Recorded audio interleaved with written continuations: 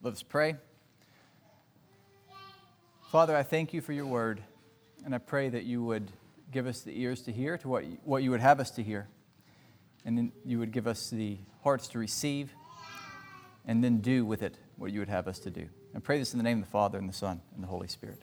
Amen. Please be seated. Over the last 3-4 weeks, our lectionary has given us an excursion, a little bit of a trip through the climax, the pinnacle of the book to the Hebrews, the letter to the Hebrews. So we've been looking at that for the last few weeks, and I think we have one more week before the lectionary takes us off to the pastoral epistles. But I think it's a good and healthy journey through this climax of this, what is really a beloved book, truly beloved and a wonderful book of Scripture. In chapter 11, we found the concept of faith as a life that is lived with the conviction that fundamental reality and value are not found in what we can see and touch, not found in the created order. We may find it through the created order, as the created order points us to God, but fundamental reality and fundamental value and what we are to seek above all things is found in what we cannot see and touch, God Himself. He is truth, goodness, and beauty, and life, and being, and we receive those things from Him. The things that are created receive those things from Him, and we are not to find our meaning in things created, but in our Creator. And that is the life of faith. Chapter 12 tells us quite up front that the life of faith is not easy. And Father Phil spoke last week about the need for endurance if we are going to live a life of faith. And endurance is not just for the super saint, the great spiritual athlete, but for all of us. All of us need to run with endurance. To aid us, we have the great cloud of witnesses, those who have gone before us and run their race and finished. And we have Jesus Himself, who is the greatest example of endurance as He went to the cross. And His life that we have received is a source of endurance, and He Himself waits for us at the end of our race to receive us. Our Hebrews reading today continues this theme of enduring and looking beyond the things close at hand and living for the reality that very often seems far and distant from us. Only this time our reading comes with warnings. Like much of Hebrews, to really understand what's happening in this passage, you have to be well grounded in the Old Testament. That's true of all the New Testament, but especially the book of Hebrews. If you really don't have a good grasp of the Old Testament, you're not going to have a grasp of the book of Hebrews. To really get at what the writer to the Hebrews is after here, we have to go back at least to the book of Exodus and see the great picture of salvation, the greatest picture of God's salvation in the Old Testament we find in the Exodus from Egypt. When God takes His called people out of Egypt, baptizes them into Moses, as Paul will say, through the Red Sea, takes them to the Mount Horeb, and from there eventually into the Promised Land. So when they leave Egypt, they go to what is called the Mountain of God, Mount Horeb, Mount Sinai. And usually we think about their time there as the time in which God gives them the law. He brings them there to give them the law. And that's true. He does that. But that's not why He brings them to Horeb. That happens there, but that's not what He's doing there. What God is doing at Mount Sinai in what seems to be about a year that they're there is He is making them His covenant people. He's entering into a covenant with this people and saying, I am your God, you are my people, and we are bound in a covenant together. Now, the giving of the law is part of that. It's part of what He's doing. But what he's doing is he's saying, you are my people. We are bound in a covenant together. And he goes through a ceremony of making them his people. He's entered into covenants with people before. They have been individuals and small groups, small families, but now this whole people he's taking. And to enact this awesome and terrifying covenant, he has an awesome and terrifying ceremony, which he comes down in fire and earthquakes and lightning, and they do not see him, but they know he is there. And he enters into this covenant, and he makes them, they become a kingdom of priests and a holy nation. And that's what he tells them. This is what's happening here. You're becoming a kingdom of priests and a holy nation in this covenant. And this covenant is to be a covenant of life, one that ties the people to the one who is life. God is life. And he's saying, I'm tying you to me. I'm bringing you into life. And the covenant would be life for them if they chose to live a life of faith. Now, we often think of the life of faith as being a New Testament thing. It's not. It's not. When the New Testament talks about living life of faith, it points back to Old Testament people and says, this is where we get this, Old Testament. And to live the life of the covenant that God enacts at Mount Sinai, at Horeb, what he's asking them is, you must live a life of faith. A life marked by the conviction that the God whose face they cannot see at Horeb, God specifically says, you cannot see me. The God whose face they cannot see was the God worth following, the God worth obeying, the God they were to worship. And that is how they were to live their life. Now, we may say it may not take a lot of, maybe they couldn't see his face, right? But how much faith does it take to follow a God? When they see the fire, they feel the earthquakes, they experience the darkness and the terror of what happens at Mount Sinai. And wouldn't you just, doesn't take much faith to see that? They see effects of God. The truth of the matter, it seems that it does. Because they don't leave the mountain before they choose death, before they choose to leave the covenant that they've made with God. Under the mountain itself, they decide to choose the comfortable, close at hand, tangible God, building a golden calf, and giving into the passions by worshiping it with sexual perversion. They can't yet give up what they know. They are addicted in some ways to the culture of Egypt. This is what they know. This is the culture they've experienced, and they can't give it up, even in the presence of the Almighty God. And they choose death. And they continue to choose death throughout the Old Testament. This is what we see in our Isaiah reading, when God's using specifically the covenant language. And he says, to you, my covenant people, you have made a covenant with death. You have made lies your refuge, in the hope that when the overwhelming whip passes through, you will be spared. It will not work, God says. You have chosen the temporal, the close at hand, the comfortable. You have looked around at the cultures around you and said, I can understand that. I can see that. I choose that. And God says, choosing the temporal is choosing death, because what is temporal, what is created, can never bring lasting help and salvation. You're entering into a covenant with death. You've rejected the covenant of life.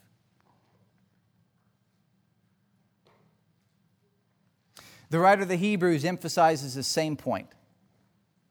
Now he's dealing with a new covenant. Christ has come. And we are going to celebrate this covenant in a few minutes, when Christ takes the disciples into the upper room and enacts this new covenant, establishes this new covenant, which he represents, which he gives us in the Eucharist. And then he goes to Mount Calvary, right? Another mountain of God, and does the work necessary to bring this covenant into being in His death, burial, and resurrection. And the writer of the Hebrews insists this is a much better covenant. Not that the old one was bad. Father Phil talked about this last week. The old one was great. It was good. It was of God. But this is infinitely better through Christ. And it is a rich thing.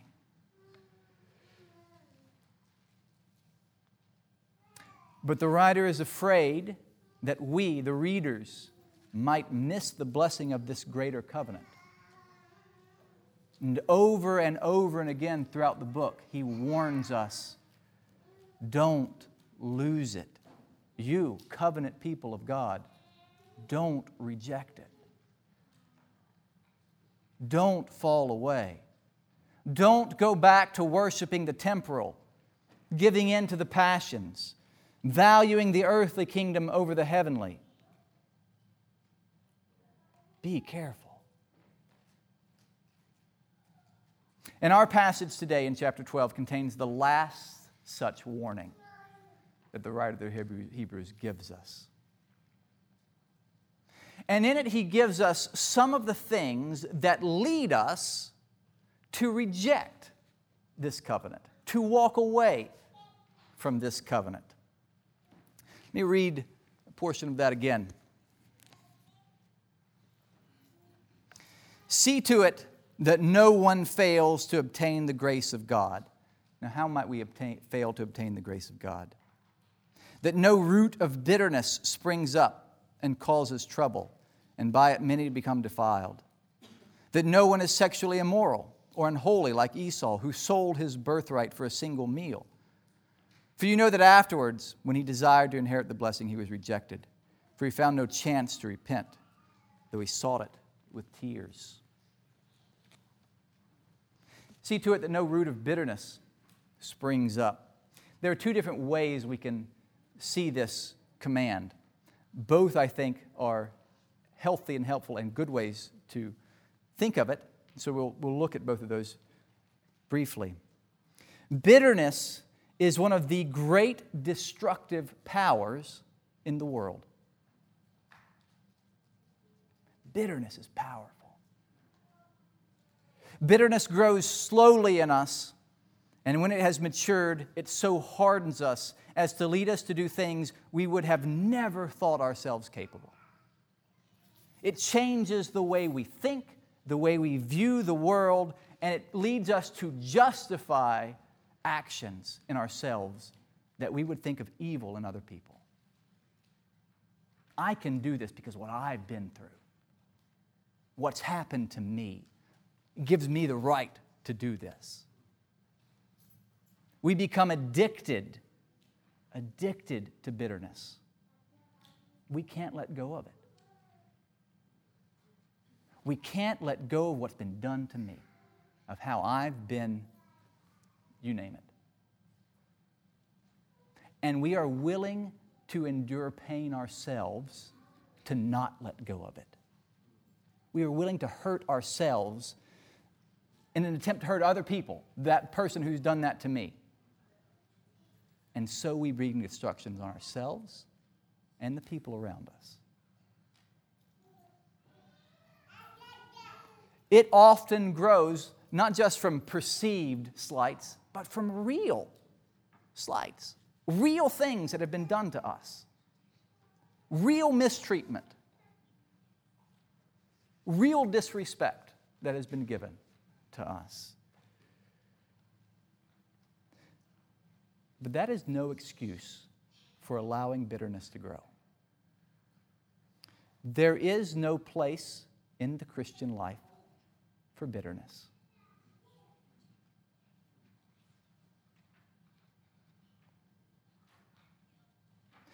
We will all, at some point, to varying degrees, be mistreated, be disrespected, some much worse than others. But how we respond to that is very important, and the life of faith plays into that. There is a path of focusing on the injury so that my life is now defined by that thing. And bitterness grows. The Bible encourages us not to go down that path, but to live a life of faith which recognizes that what is of ultimate value and meaning, that what primarily identifies me is not what happens to me on earth, what happens to me here in the temporal, what a human being can do to me. We said a couple weeks ago, Jesus gives those incredible commands. Don't be afraid of the person who can kill the body. Don't be afraid of what human beings can do to you. What happens to you here on earth. It may be awful and they may kill the body. What is more of importance is what happens to your soul. What happens eternally. Focus on that.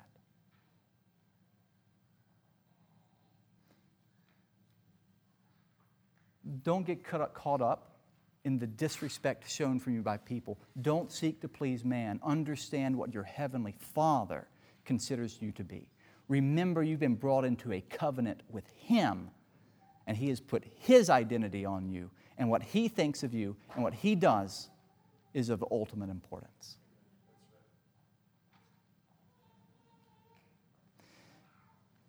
Now, that's not easy. Talk about needing endurance. There are a few harder things we'll have to do. There are a few harder things to do for many of us.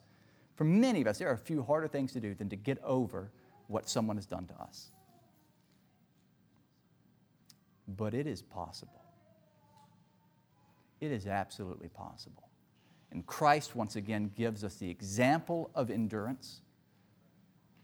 He who at the cross said, forgive them because they don't know what they're doing, as they nailed Him to a cross.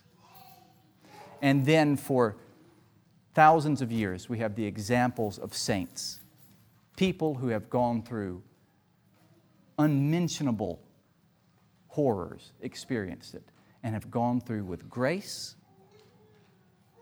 have not become hardened and bitter, because they understand what Christ has done for them.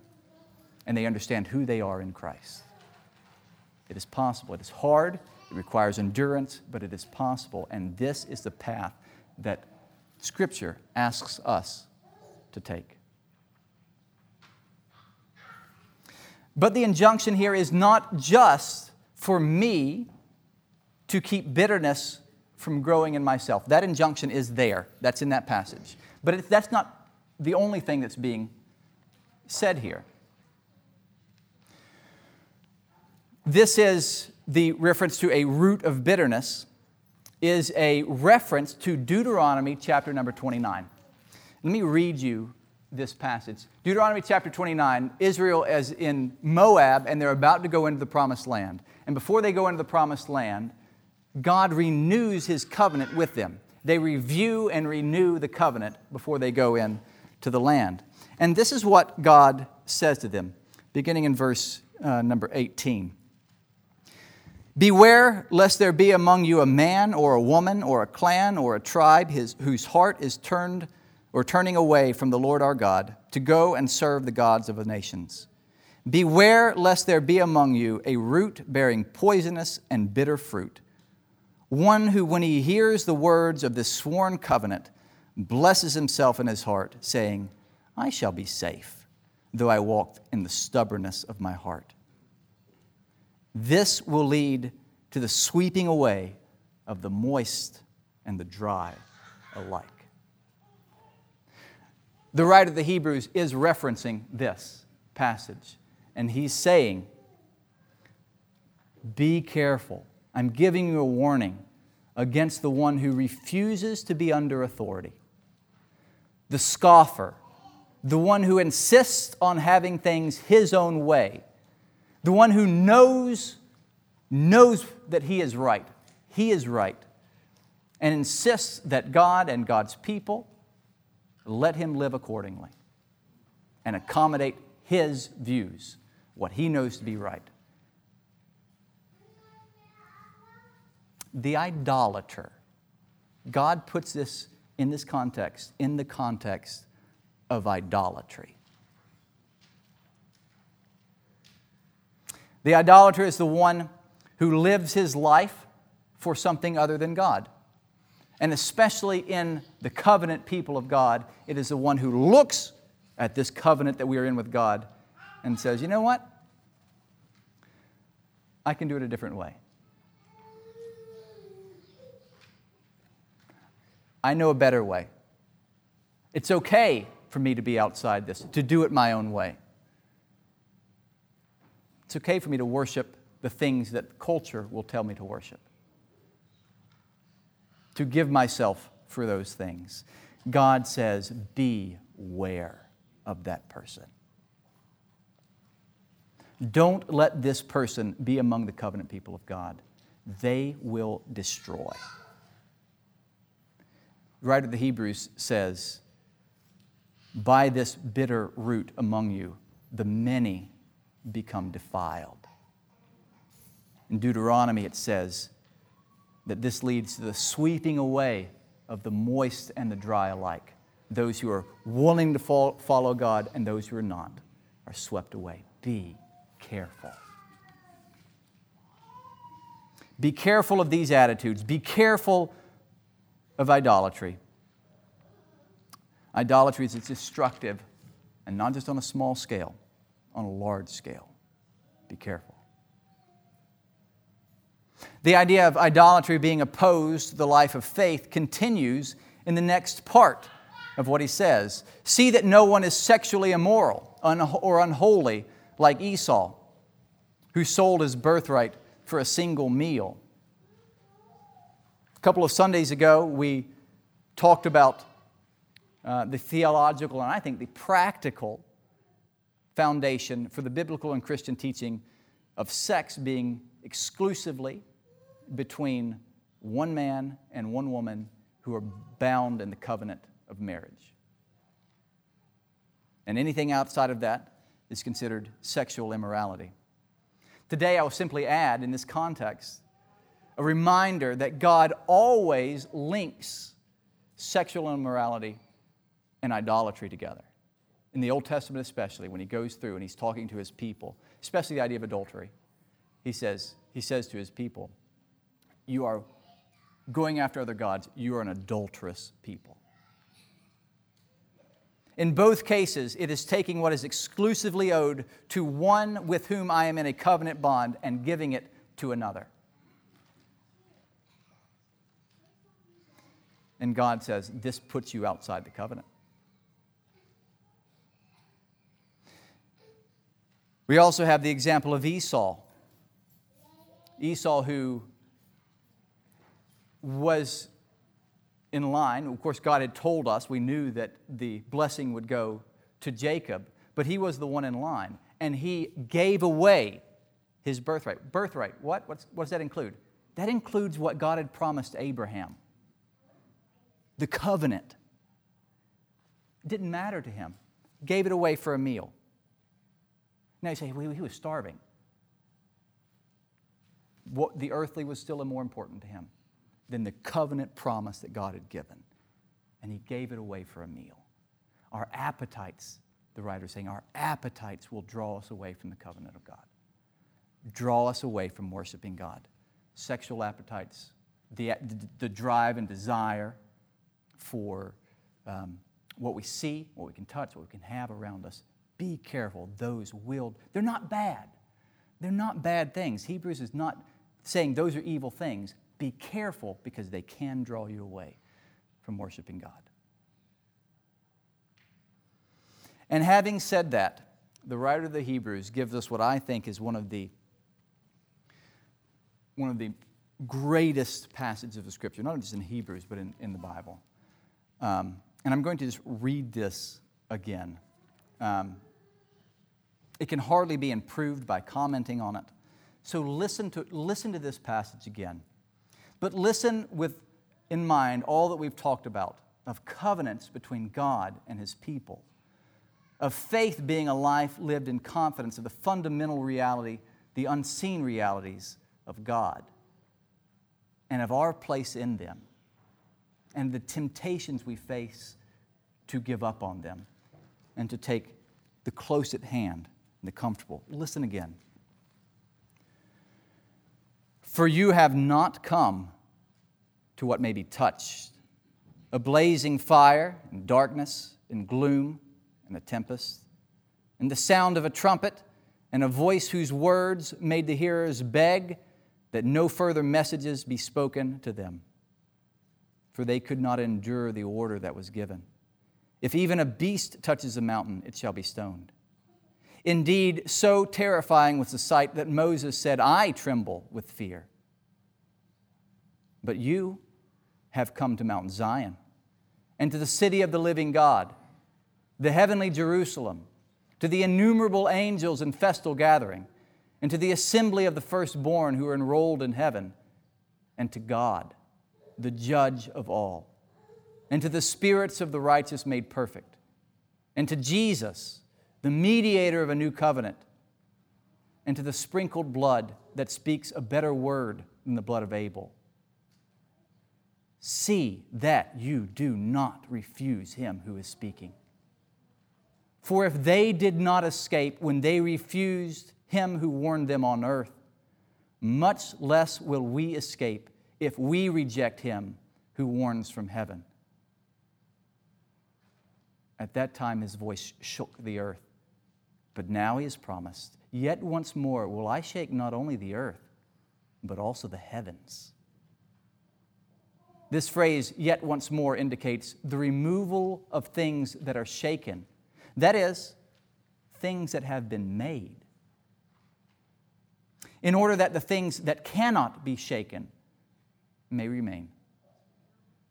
Therefore, let us be grateful for receiving a kingdom that cannot be shaken, and thus let us offer to God acceptable worship with reverence and awe. For our God is a consuming fire.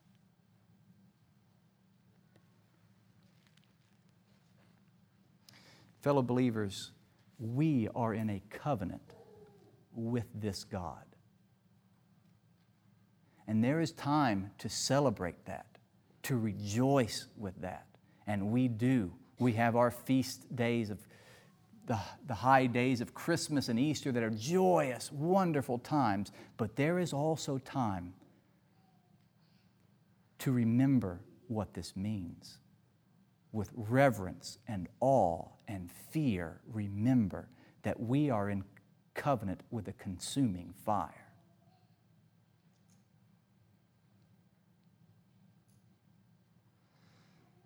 Do not choose the lesser earthly things. Do not give yourself to them. Do not cling to bitterness, your own rights, what is owed and what you're due here on earth. Let those things go. Do not give in to your own passions and desires. Turn those towards God.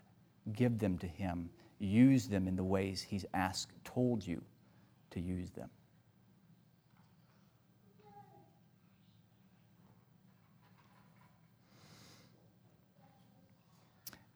Be grateful, He says. In the midst of this awful, terrible reminder, He says, be grateful. It's not Him just putting His thumb on you. He's saying, I've given you a kingdom that cannot be shaken. I know it feels like the things of earth are what you need to cling to because that will give you a foundation. It will not. Those things will be taken away. I'm giving you a kingdom that cannot be shaken. Be grateful for that. Embrace that. And worship God. Give Him the acceptable worship in reverence and awe. It is good to be reminded. It is good to be warned. It is not pleasant, but it is good. So I encourage you to hear today the word of the Lord as it has been given to us in the book of Hebrews. In the name of the Father, and the Son, and the Holy Spirit. Amen.